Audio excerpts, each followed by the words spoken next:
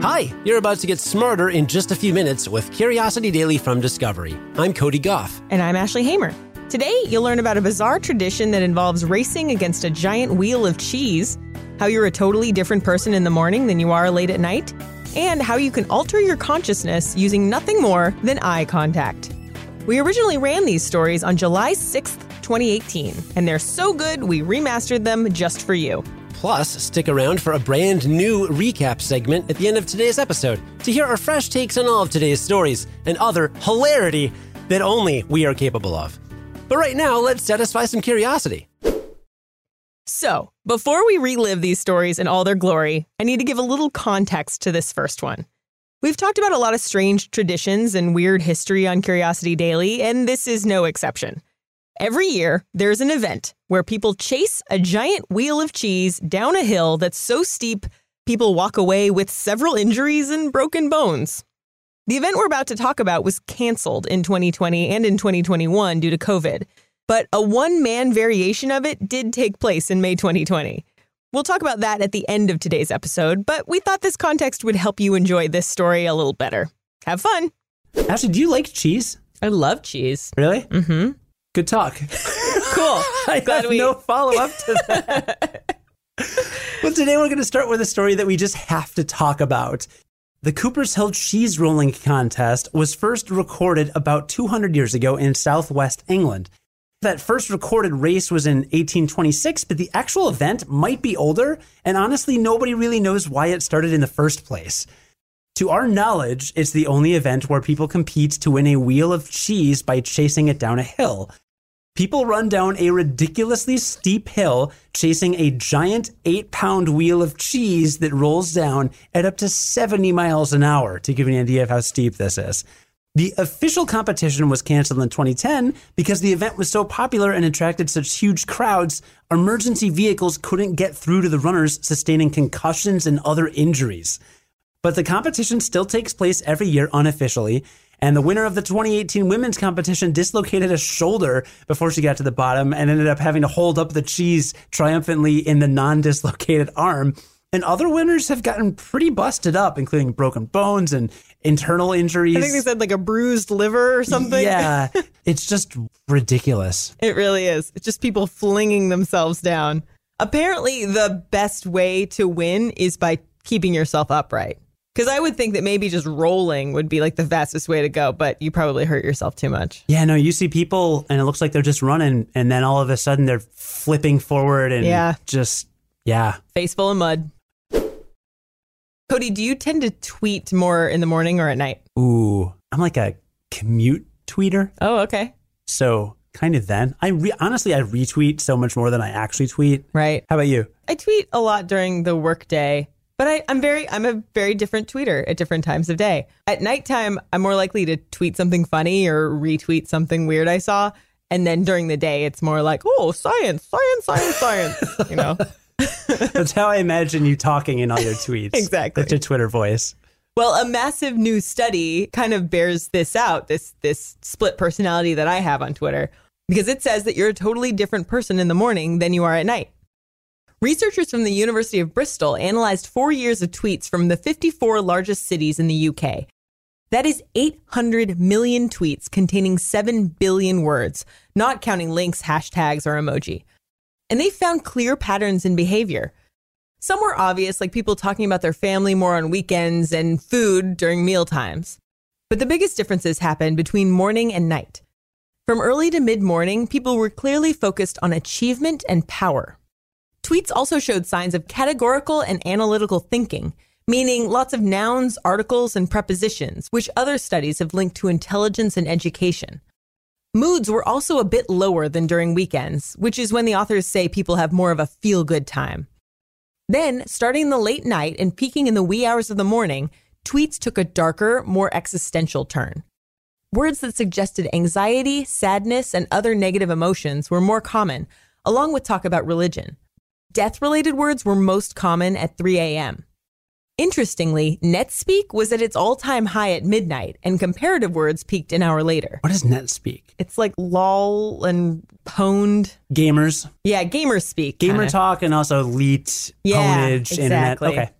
And the researchers say this all makes sense because of your body's circadian rhythm. That's what controls things like your sleep cycles and metabolism. It also explains why you might feel refreshed in the morning but need a nap after lunch. This all gets affected by the hormones your body produces, like cortisol and melatonin. Cortisol production happens to peak between 6 a.m. and 10 a.m. when people are the most analytical and hits an all-time low in the middle of the night, which is when people talk about death and religion. So if you feel like you're a totally different person in the morning than you are at night, then don't worry, you're not alone. I'm not even a person in the morning. Before 9 a.m., 9:30, forget about it. I'm more of a person in the morning, and then I just start to lose steam near the end of the day. Oh. Probably because I get up so early. Sorry we record so late in the day. So late.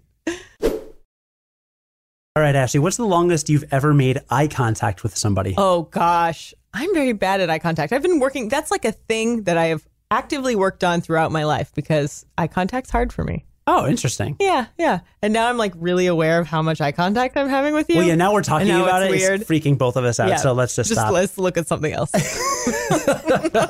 Well, according to a 2015 study, you can actually induce an altered state of consciousness using eye contact. Ooh. And no drugs. Winners don't do drugs, kids. Don't be a fool, stay in school, etc. Italian psychologist Giovanni Caputo says that all you need to do is stare into a stranger's eyes for 10 straight minutes in a dimly lit room. Good luck doing that one on a first date. God, that'd be the creepiest first date. I would love to do that on a first date. The researchers asked 20 young adults, mostly women, to do this for a study, and participants said they had had, quote, a compelling experience unlike anything they'd felt before, unquote.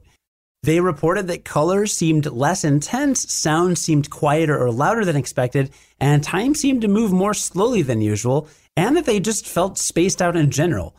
90% of participants also said they'd seen some deformed facial traits, 75% said they had seen a monster, 50% said they saw hints of their own face in the other person's face, and 15% said they had seen a relative's face. And remember, no drugs were involved. Scientific American wrote that this weird outcome was probably thanks to a thing called neural adaptation, which is when neurons decrease or stop their response to unchanging stimulation. Similar weird things happened in a 2010 study that had people stare at themselves in a mirror for a long time, but the results weren't as extreme as they were here. Please email us if you try this. Oh man, I really want to try this. It's got to be a stranger, though. Why? Wait, why does it have to be a stranger? Well, the study used it with a stranger's eyes. Oh, yeah. I mean, maybe it'll work if you know the person. Because there's also that theory that's like if you stare into each other's eyes for like 4 minutes, you fall in love or something. Oh, is that so? Maybe they're in love now. Don't quote me on that. That is probably not science, but that's like a thing that goes around that people say. Love things that go around that people say. Do not quote us. Do not. Seriously, if you stare into someone's eyes for 10 minutes, let us know how that goes. Hey, we're back in 2022. Let's do a quick recap of what we learned today. Starting with the fact that the Cooper's Hill Cheese Rolling Contest is a 200-year-old tradition in southwest England. Nobody really knows why it got started, but it involved a bunch of people running down a ridiculously steep hill chasing an 8-pound wheel of cheese, rolling at up to 70 miles an hour. And in metric, that is 3.6 kilograms of cheese rolling at 113 kilometers per hour. So pretty fast. Yeah, and like Ashley said earlier, the event was canceled in 2020 and 2021 due to COVID, but the event has a master of cheese, this guy named Jem Wakeman, and he kept the tradition alive with his own one-man cheese rolling competition in May 2020. He rolled the cheese down an empty hill shortly after sunrise at about 5:30 in the morning. Now, the race traditionally begins around noon, but it's probably good he got an early start because local police actually posted extra patrols that day to make sure people didn't show up to participate unofficially, because of COVID. A spokesperson for the police said that, quote, the event usually attracts up to 8,000 participants and spectators, unquote. Pretty popular. You remember May 2020 when people were doing all sorts of things like this, like figuring out ways to do our regular traditions safely and solo? Aren't we still figuring out how we are. It's a little easier these days with vaccines. But I remember I ran my own marathon. I made a little bib for myself. That's right. I laid out my clothes the night before. I took pictures. And my boyfriend at the time, not even fiance, I think, held up a sign at the very end when I got back to my apartment saying, "You did it." I remember that. You were still living in Chicago. And yeah. And I was like blown away because I was like, well, what about the streets? Like they didn't stop traffic. Didn't you have to stop and all that stuff? Right. Well, when it's just you have room to run on the sidewalk. But this is when so many cities around the world were like closing beaches and public parks to keep people from congregating, which honestly seemed like a bad idea. But I get we didn't really know enough back then.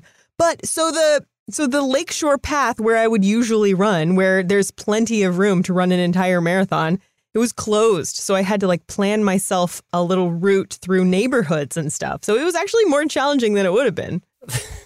That's dedication. If you've ever thought to yourself, I'm not sure if Ashley's that dedicated, play back the last minute or so. I mean, wow. It was fun. I was glad I did it. Well, we also learned that you're a different person in the morning than you are at night. An analysis of 800 million tweets showed that in the morning, people are focused on achievement and power, and they show signs of analytical thinking. And from late at night to the very early hours of the morning, tweets take a darker turn, with words suggesting anxiety and sadness and other negative emotions. Death-related words were most common around 3 in the morning, and researchers blame all of this on your circadian rhythm. And that's a good thing to keep in mind before the next time you hit that tweet button. And speaking of things we don't do anymore, I like that I said that I'm a commute tweeter, and I haven't commuted anywhere in like 2 years. So, right. Yeah. What kind of tweeter are you these days? Not an active one. Not a very active one, I gotta say. I'm still kind of a serial retweeter. So yeah, not much has changed. How about you? I'm still jokes at night, science in the morning. Pretty much the same person. Yeah. Yeah. You're also still better than me at Twitter. You have like a gazillion more followers than me. I have more followers, but you get way more likes. I'm just saying, your stuff's way funnier. It hits. Every time I see an Ashley tweet, I'm like, that's a good tweet. That could go viral at any second. It could.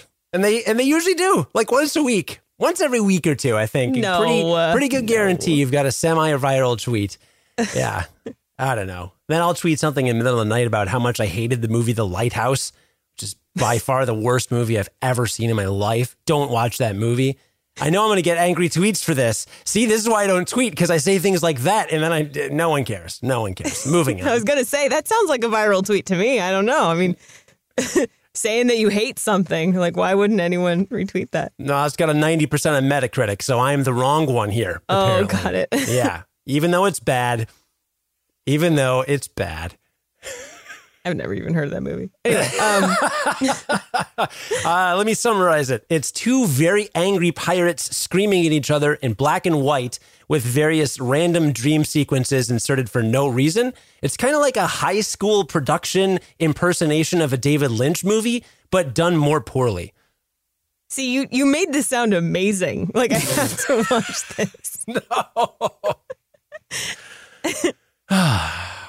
Anyway. We also learned that you can induce an altered state of consciousness by staring into a stranger's eyes for 10 minutes straight in a dimly lit room. In a small study of 20 young adults who did this, they said they experienced colors and sounds and even time differently. And the majority said they'd seen deformed facial traits, hints of their own face in the other person's face, and even a monster.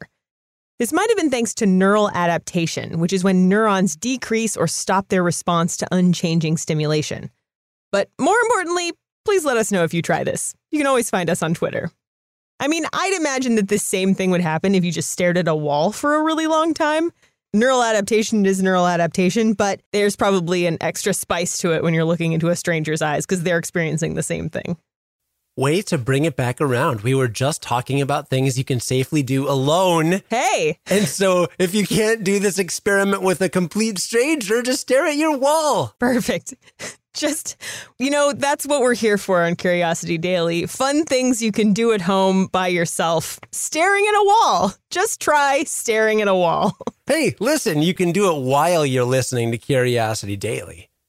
That's true. You can. It's a win-win. I wonder if you listen to Curiosity Daily for a really, really, really long time, if our voices will start to morph. Oh, no. and sound weird. I bet they will. Like a sensory deprivation thing, put on a face mask and headphones so all you have is that? Oh, man. Please don't do that. I don't want my voice to haunt anyone. Today's writers were Annie Hartman, Ashley Hamer, and Joni Folletto. Curiosity Daily is distributed by Discovery. Let's have a staring contest right now. Okay, go. We don't have time for it, Cody. No, I'm staring at the listener. Oh, they don't have time for it either. Maybe they do, maybe they don't. You'll have to find out by joining us again next time to learn something new in just a few minutes. And until then, stay curious.